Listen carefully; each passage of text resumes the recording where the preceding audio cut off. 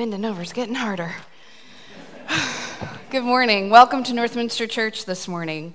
Whether you are in person or online, we are glad that you are here today on this, what is a beautiful day here in Louisiana. A nice cool temperature. Hopefully it'll stay around for a little while, right? I have several announcements for you this morning. The first is to remind you that after our service today is tonight at 6 p.m. is our agape meal. So what I'm going to ask is after the service, not only that you admire the flowers from afar, but let them stay where they are, at least through our meal this evening, but that if you are of able body and can stick around to help with tables and chairs, please do so. We have the meal here in the sanctuary, and it's quite a bit of work to flip this space from how it looks right now to what it needs to look like for the, 75 of us, or more than that, to have dinner tonight. So do please stick around and help with those tables and chairs. The church office will be closed for Thanksgiving. So if you're in need of something, the best way to get in touch will be to call or to text me. I'll be in Texas, but I will be available by phone. I also want to just point out to you the rest of the events coming up on the insert to your order of worship, including the Messiah coming up on the 12th. And then our youth will be doing a play for us during the chili supper on the 17th. So something to look forward to there. Yes? We're going to practice at 5 o'clock before the agape meal. Okay. And if the children are available to be here at 5, they can practice as well. Wonderful. Great. So youth be here at 5, and kids, if you can be here at 5, even better. There will not be fellowship time after our worship service today because we're going to be focused on getting the sanctuary flipped. So sorry, there will not be any snacks. But the sooner we can get things changed, the sooner you can get to lunch. Let's see, what else have we got coming up? It's that time of the year where things get busy. I think that is everything. Oh, if you're visiting with us today, we're especially glad that you are here and welcome you to Northminster. We celebrate communion here every week, and when you come up, if you are in need of a gluten-free wafer, get my attention, and we'll make sure we get that for you. And just come on up, follow the person in front of you, or if you need printed instruction, those are in your order of worship. And I think that is everything I wanted to announce. So let's do this. This is going to be a hectic week for many of us. So before we get to all of that, let's take a deep breath together. Because whether we're traveling, whether we're staying here and cooking and cleaning our houses and just trying to get everything spick and span for company to come over, this can be a lot of work to get ready for these big holidays. So take a moment to breathe in, close your eyes if that helps, and breathe down from your diaphragm, from your tummy, not from picking up your shoulders. And breathe in the joy of this place. Breathe in a little bit of quiet before a week of work.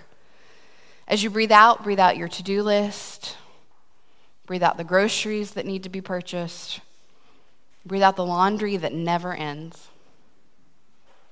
Breathe in again. Know that whatever you bring with you today, God sees it, and God will help you carry it. Breathe out again.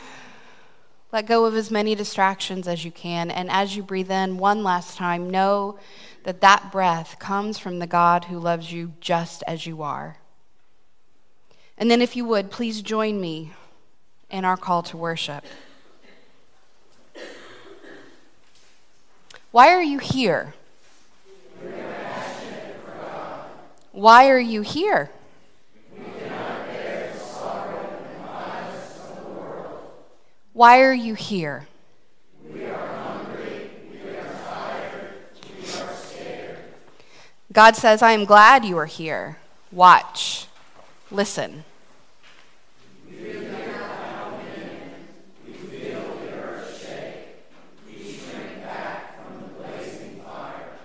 Watch. Listen. We hear a sound. Then silence. This is holy ground. Take off your shoes. Cover your face. Watch and listen for the Holy This is why we are here. Amen.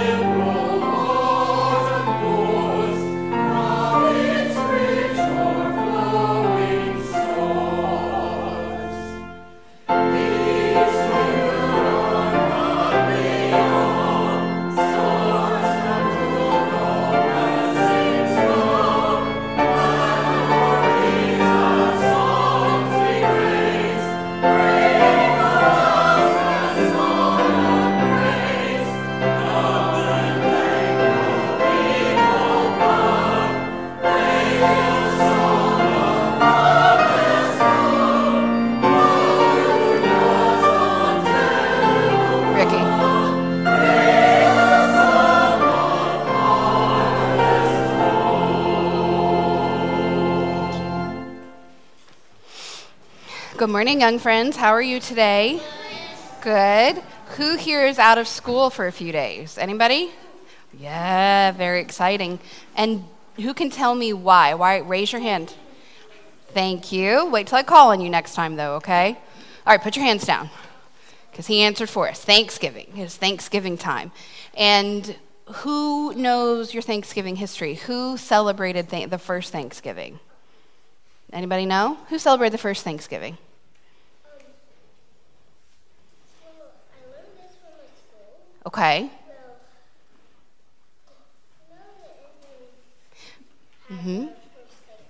Okay. Okay, so we talk about the Indians and the Pilgrims. Another word, you learned that at school. Another word for Indians, put your hand down for me, is natives. Americans, some of the first Americans. So I'm going to share this book with you. This was actually written by a Native American chief. Yep, his name was Jake Swamp. And this is the book. It's called Giving Thanks. Now, I don't have time to read you the whole thing, so we'll read part of it and you can look at it later. But I want us to think about that the first Thanksgiving wasn't just about the Pilgrims. It was also about the native people who were there and who were very, very helpful. So this is a book about giving thanks. Let's do it after, okay? You can tell me after. To be a human being is an honor, and we offer thanksgiving for the gifts of life. Mother Earth, we thank you for giving us everything we need. Aren't those pretty pictures? I think the artwork in this book is very pretty. Yeah, she has a baby on her back. Did y'all see that? Thank you, deep blue waters around Mother Earth, for you are the force that takes thirst away from all living things. We give thanks to green grasses that feel so good against our bare feet, for the cool beauty you bring to Mother Earth's floor. See how pretty that is? Yeah. Thank you, good foods from Mother Earth, our life sustainers, for making us happy when we are hungry. Fruits and berries, we thank you for their color and sweetness. We are thankful for good medicine, thankful to good medicine herbs for healing us when we're sick. Doesn't that fruit look good? Yeah. Thank you, all animals in the world, for keeping our precious forests clean. All the trees in the world, we are thankful for the shade and warmth you give us. Thank you, all the birds in the world, for singing your beautiful songs for all to enjoy. You see the birds up here flying, and that's a moose right there, and that's a white-tailed deer right there. Thank you, Grandmother Moon, for growing full every month to light the darkness for children and sparkling waters. Do you see the face in the moon? We give you thanks, twinkling stars, for making the night sky so beautiful and for sprinkling morning dewdrops on the plants. Isn't that pretty? Yeah. Last page. Spirit protectors of our past and present, we thank you for showing us ways to live in peace and harmony with one another. And most of all, thank you, Great Spirit, for giving us all these wonderful gifts so we will be happy and healthy every day and every night. Isn't that nice? So I wanted to read you this book to remind you, like I said, that Thanksgiving wasn't just about the pilgrims. It was also about the native people who were there and who helped the pilgrims out a lot. But also to help us remember that you can be thankful for all sorts of things. Because we tend to be thankful that we're not in school, right? Or that we don't have to get up early in the morning. You get to sleep late. Or we're thankful that we get to have dessert. Yeah? But you can also be thankful to God.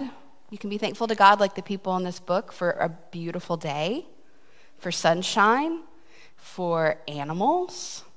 So I want you to think about this week all of the things, not just like the nice holiday things, but all of the things we're thankful for. Okay, I'm going to let both of you talk, and then we're going to be done. So, you were waiting, so go ahead. What do you want to say?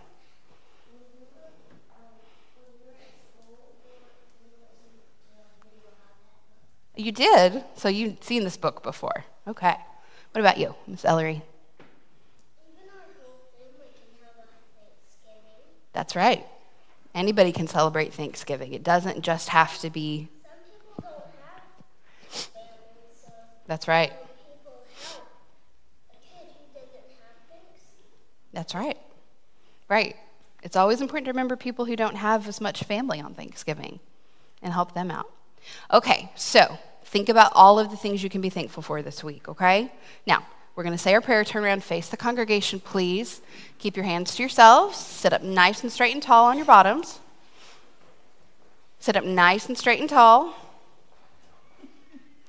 I will say the first line. You say it back to me nice and loud. Adults, you're welcome to join in. I see the face of God in you. I see the face of God in you. The love of Christ comes shining through. The love of Christ comes shining through. And I am blessed to be with you. And I am blessed to be with you. O holy child of God. O holy child of God. Amen. You can go back to your seats now. Please walk.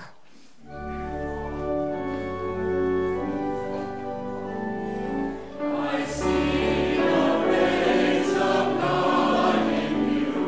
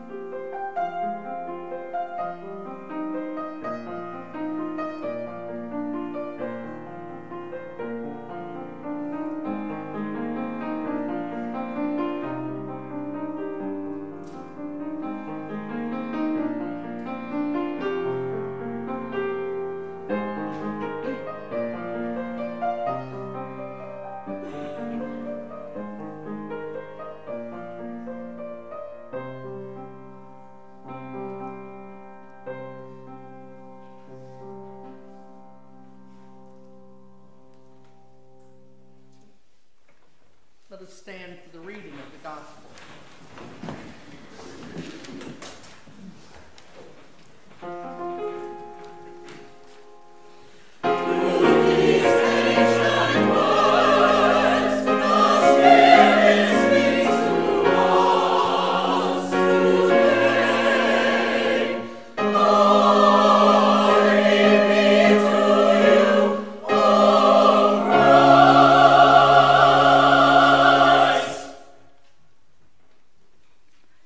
Reading from the Gospel according to John.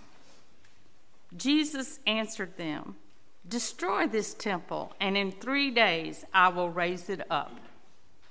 The Jews then said, "This temple has been under construction for 46 years, and will you raise it up in 3 days?" But he was speaking of the temple of his body. The Gospel of our Lord. Thanks be to God.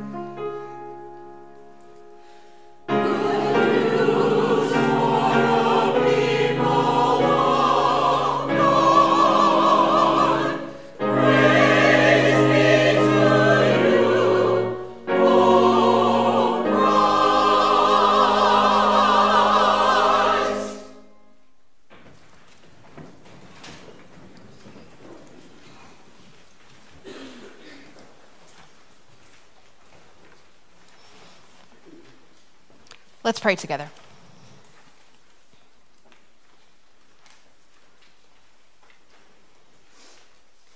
Oh Lord, we remember this morning that the word angel, which we find in Elijah's story, originally meant messenger.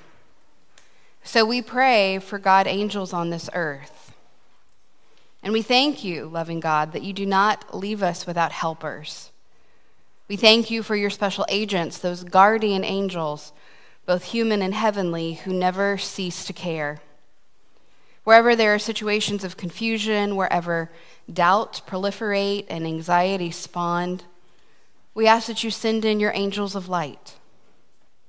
Wherever people are crippled by guilt or deeply regret damage to others, which they can never rectify, we ask that you send in your angels of mercy. Wherever there is ignorance and deceit, corruption and rapacious greed, we ask that you send in your fiery angels of judgment. Wherever ignorance reigns or superstition cripples individuals or communities, we ask that you send in your angels of truth. Wherever persons or nations become obsessed with aggression, or resort to terrorism or warfare. We ask that you send in your agents of peace and goodwill. Wherever families are at loggerheads or in the workplace, folk feel alienated from one another, send in your angels of reconciliation. Wherever people see their future as bleak or dangerous and fall into the trap of inertia or despair, send in your angels of hope. Wherever the church becomes exclusive or gets caught up in its own regulations, traditions, or inflexible dogma, send in your angels of reformation. Wherever ministers lose their passion for the gospel or congregations become self-satisfied or apathetic, send in your angels of rebuke. Wherever there are people who are afflicted by disease or injured in accidents, who struggle against mental illness or suffer from criminal violence, send in your angels of healing. Wherever the dying endure fear or pain and the bereaved either shed hot tears of fresh grief or endure long-term loss of a partner or friend, send in your angels of comfort. Loving God, Lord of all the messengers of grace on earth and in heaven, hear our prayers and enlist us within your ranks of caring angels. We ask all these things through Jesus Christ, our Savior and our inspiration. Amen.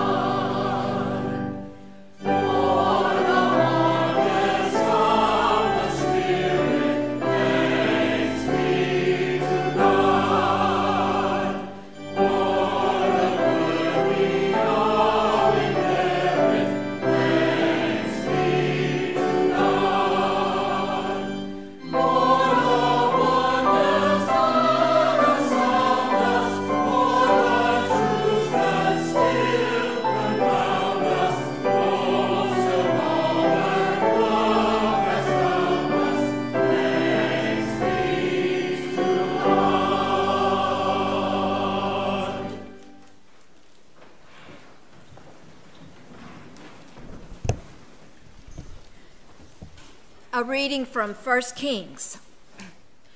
Ahab told Jezebel all that Elijah had done and how he had killed all the prophets with the sword. Then Jezebel sent a messenger to Elijah, saying, "So may the gods do to me and more also, if I do not make your life like the life of one of them by this time tomorrow." Then he was afraid. He got up and fled for his life and came to Beersheba, which belongs to Judah. He left his servant there. Elijah went a day's journey into the wilderness and came and sat down under a solitary broom tree. He asked that he might die. "It is enough now, O Lord, take away my life, for I am no better than my ancestors." Then he lay down under the broom tree and fell asleep. Suddenly, an angel touched him and said to him, "Get up and eat." He looked, and there at his head was a cake baked on hot stones and a jar of water. He ate and drank and lay down again. The angel of the Lord came a second time, touched him, and said, "Get up and eat, or the journey will be too much for you." He got up and ate and drank. Then he went in the strength of that food 40 days and 40 nights to Horeb, the mount of God. An ancient reminder of the importance of rest and nourishment. Thanks be to God.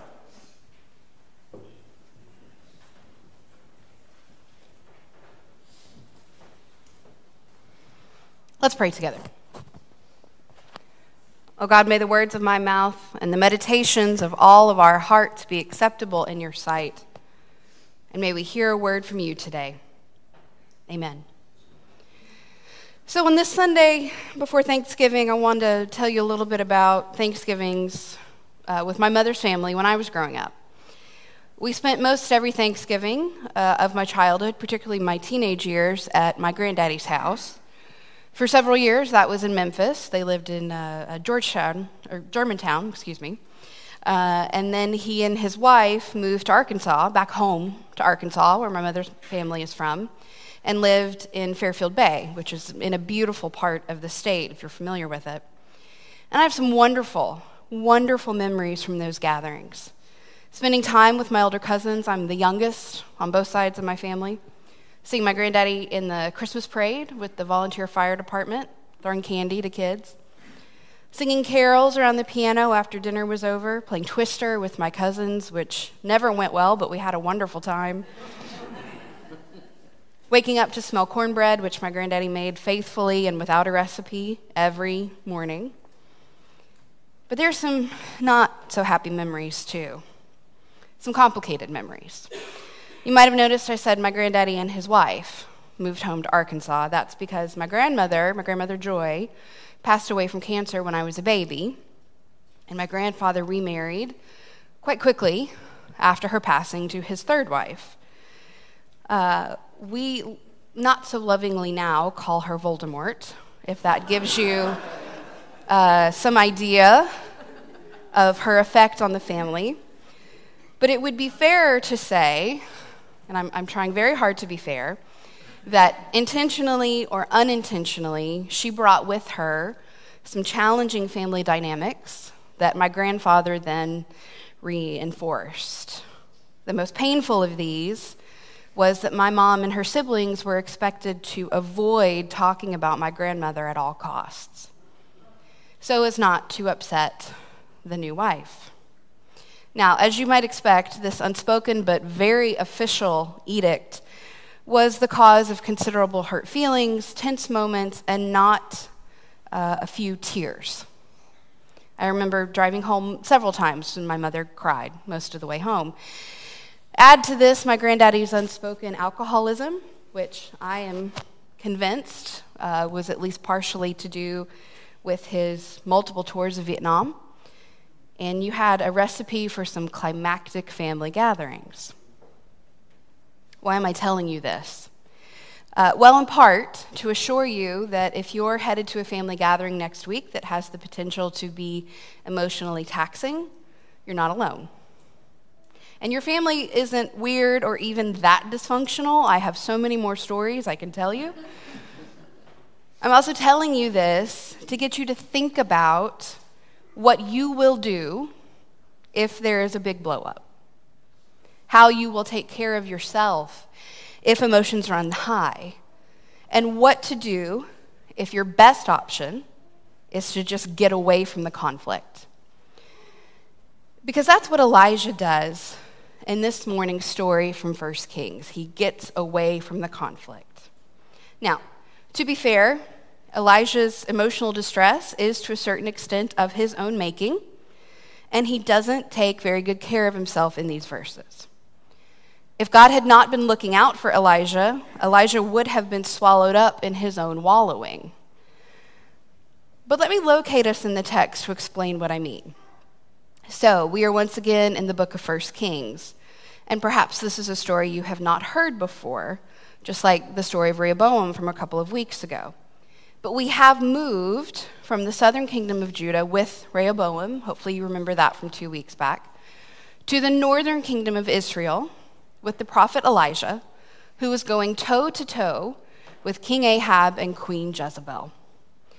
The flashpoint of their conflict is that King Ahab accuses Elijah of being the troubler of Israel, because the king sees that it is Elijah's fault that there has been a 3-year drought.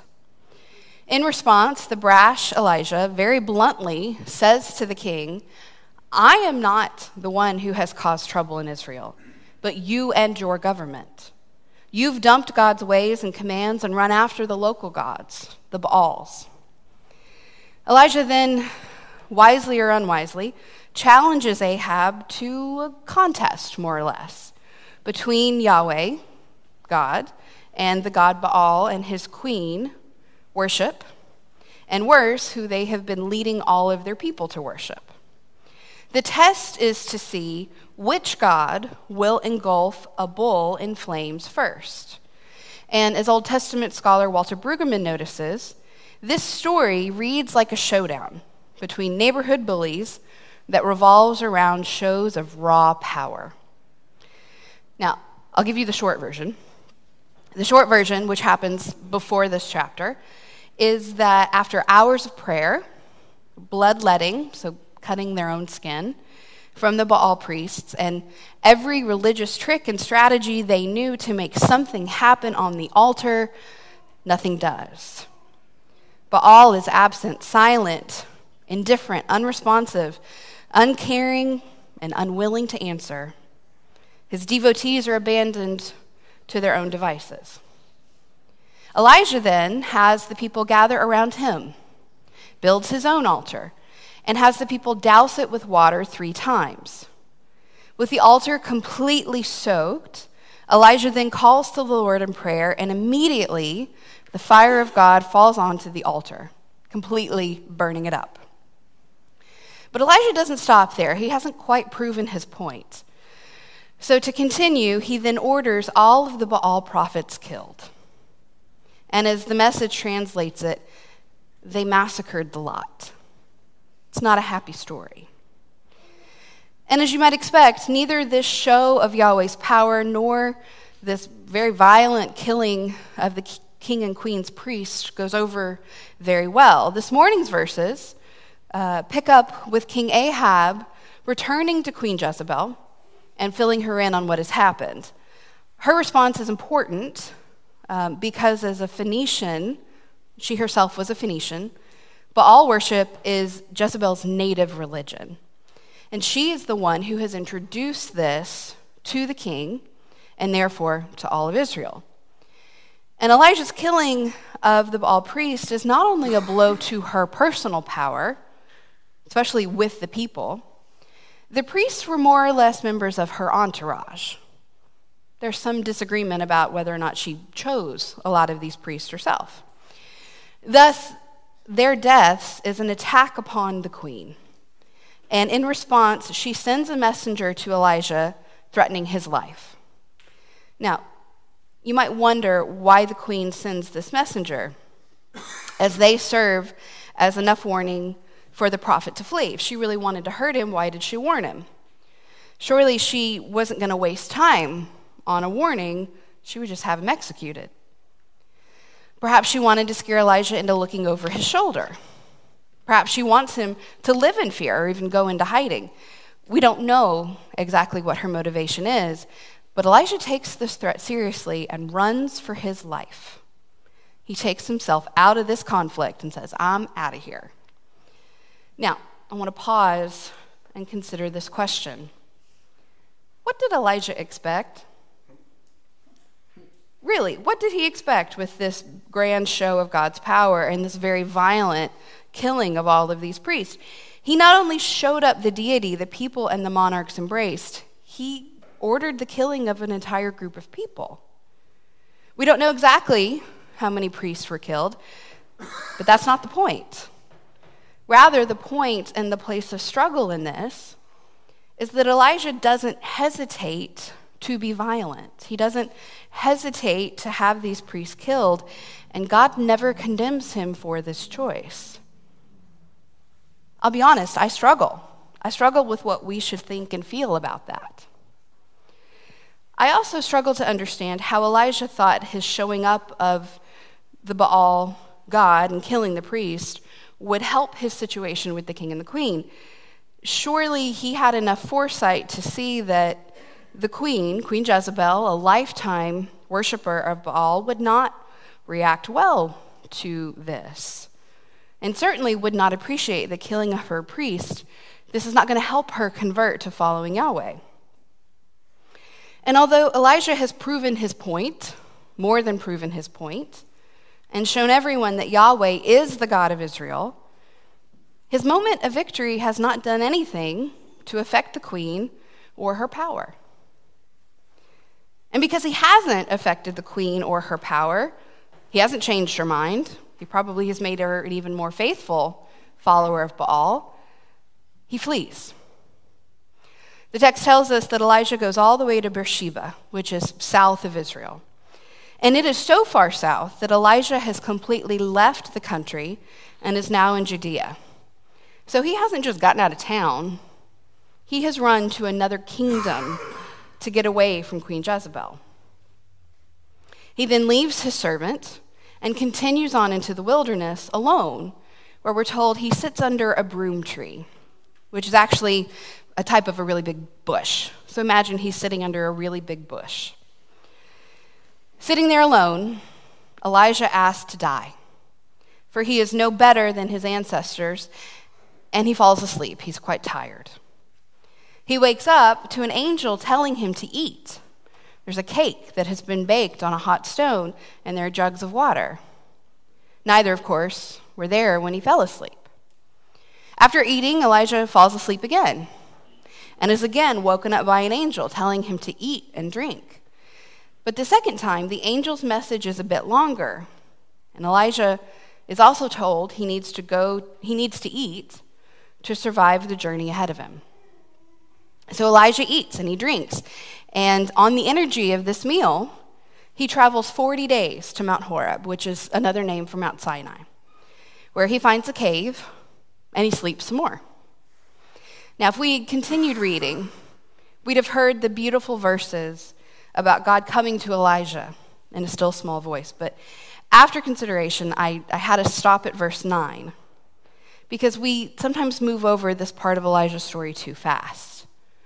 And I think that's a shame, because there are some elements here that are important. First, this part of Elijah's story conjures images of the Hebrew Bible, other images from the Hebrew Bible, such as the story of Jacob fleeing into the desert to escape Esau, his brother.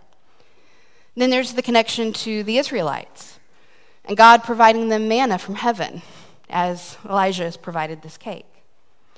There are also similarities between Elijah and Jonah sitting under the vine, which God then sends a worm to kill to prove a point about who's really in charge, just as God sends an angel to Elijah to feed him rather than letting him die.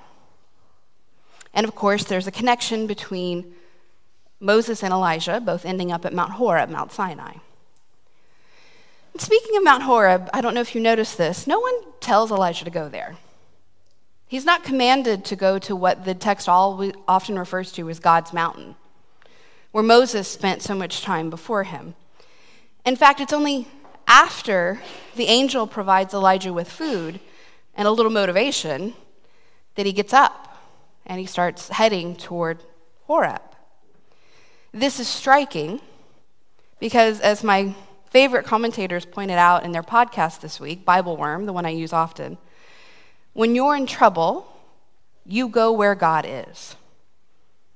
When you're in trouble, you go where God is. So without conscious thought or a clear plan, Elijah puts himself in a place to encounter God, for his wish to die is overhauled by the Lord, and for him, this journey ends in a place that is defined by being a site where God and humanity have met before and have been in conversation. But notice that God finds Elijah in that moment when he would have given up on life. Notice that despite Elijah's spoken desire to die, God provides him with nourishment that he needs to survive. Notice that it is God's messenger that changes Elijah's focus and supports him on this journey. In fact, God never loses sight of or concern for Elijah, no matter how the prophet is feeling about himself. When I was a kid, my dad was a big Robert Fulghum fan. Anybody remember Robert Fulghum and all the books he put out in the 90s? He read most of his books. If you're unfamiliar with the name, Robert Fulghum is an author, mostly of nonfiction. He's an alumnus of Baylor University. Both of my parents went to college. And arguably, his best-known book is called All I Really Need to Know I Learned in Kindergarten. That makes it more familiar. And it's based around this credo. The whole book is based around this credo. All I really need to know about how to live and what to do and how to be, I learned in kindergarten. Wisdom was not at the top of the grade school mountain, but there in the sand pile at Sunday school. These are the things I learned. And he gives a list. That list includes these items. Share everything. Play fair. Don't hit people. Don't take things that aren't yours. Put things back where you found them. Clean up your own mess. Say you're sorry when you hurt someone. Warm milk and cookies are good for you. Take a nap every afternoon. And then my personal favorite. When you go out into the world, watch out for traffic, hold hands, and stick together. Friends, I think we can make an addition to Fulghum's credo. And I think it's this. When life is scary and you don't know where to go to where God is. When life is scary and you don't know where to go, take a nap and have a snack. When you don't know what the future holds, look to God and take a nap and have a snack. When you're ready to give up, take a nap and have a snack. And when you just don't know what else to do, not a bad idea to take a nap and have a snack. Now, that sounds silly, but let me tell you why I'm saying that. We make better choices when we aren't hungry or tired. Our heads are clearer when our stomachs aren't rumbling and our eyelids don't feel like sandpaper. We are kinder, more generous people when we can focus on others' needs rather than our own. That requires us to take care of ourselves. And that's not selfish. But yes, there is privilege to being able to eat when we're hungry and sleep when we're tired. A privilege people struggling with poverty or living in areas of conflict simply don't have. We can't lose sight of that, of the blessing of food in our refrigerators and access to a safe bed and a safe place to sleep, particularly as we head into this Thanksgiving week. But the good news this morning is that no matter how many times we need to step away from the conflict, no matter how many times we need to stop for a nap and a snack, God is with us. Even when we only wake up long enough to eat and then roll over to go back to sleep, God is with us. Even when we don't know where we're headed, God is with us. God will feed us. God will never, even if you want God to, God will never leave you alone. This was God's promise to Elijah so long ago. It is the same promise God gives us, and the promise of all generations that will come after us, napping and snacking and being found by God. Amen.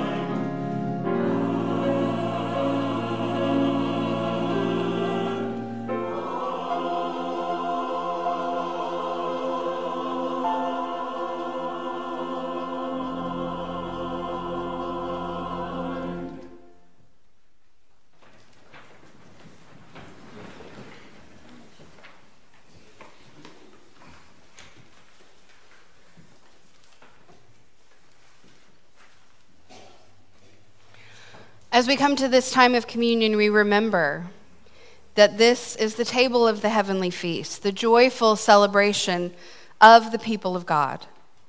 Christ invites everyone to eat of the bread of life, to drink of the cup of the new covenant, for as Jesus says, I am the bread of life. Those who come to me shall never hunger. Those who believe in me shall never thirst. This is not my table. This is not Northminster's table. This is Christ's table. We are the guest, and Christ is the host. There is a seat here with your name on it. So kick off your walking shoes. Make yourself comfortable. This is holy ground. All are wanted and all are welcomed here with our doubts and our shortcomings, our failures and our griefs. No matter what you bring with you to this table, you aren't just tolerated. You are overwhelmingly welcomed and wanted. Thanks be to God for a love like that. And now, if you would, please join me in the Lord's Prayer. Our Father, who art in heaven, hallowed be thy name. Thy kingdom come, thy will be done, on earth as it is in heaven. Give us this day our daily bread, and forgive us our trespasses, as we forgive those who trespass against us. And lead us not into temptation, but deliver us from evil. For thine is the kingdom, and the power, and the glory forever. Amen. The night before Jesus died was a solemn time around the table. Because of his relentless pursuit of love, he would be seized by those in power. But before he was taken, Jesus introduced this meal to his followers. For even though he knew the end was coming, Jesus joined with those he loved and knew best. And as the night lengthened, he took a simple portion of bread. He blessed it, and he broke it, and he gave it to the disciples, saying, "Remember me." And then when the meal was over, Jesus picked up a cup. He filled it with wine, and he blessed it. And during his blessing of the cup, Jesus reminded the disciples that he would go to the ends of the earth out of love for them. My friends, Christ makes the same promise to each and every one of us. Thanks be to God. Amen.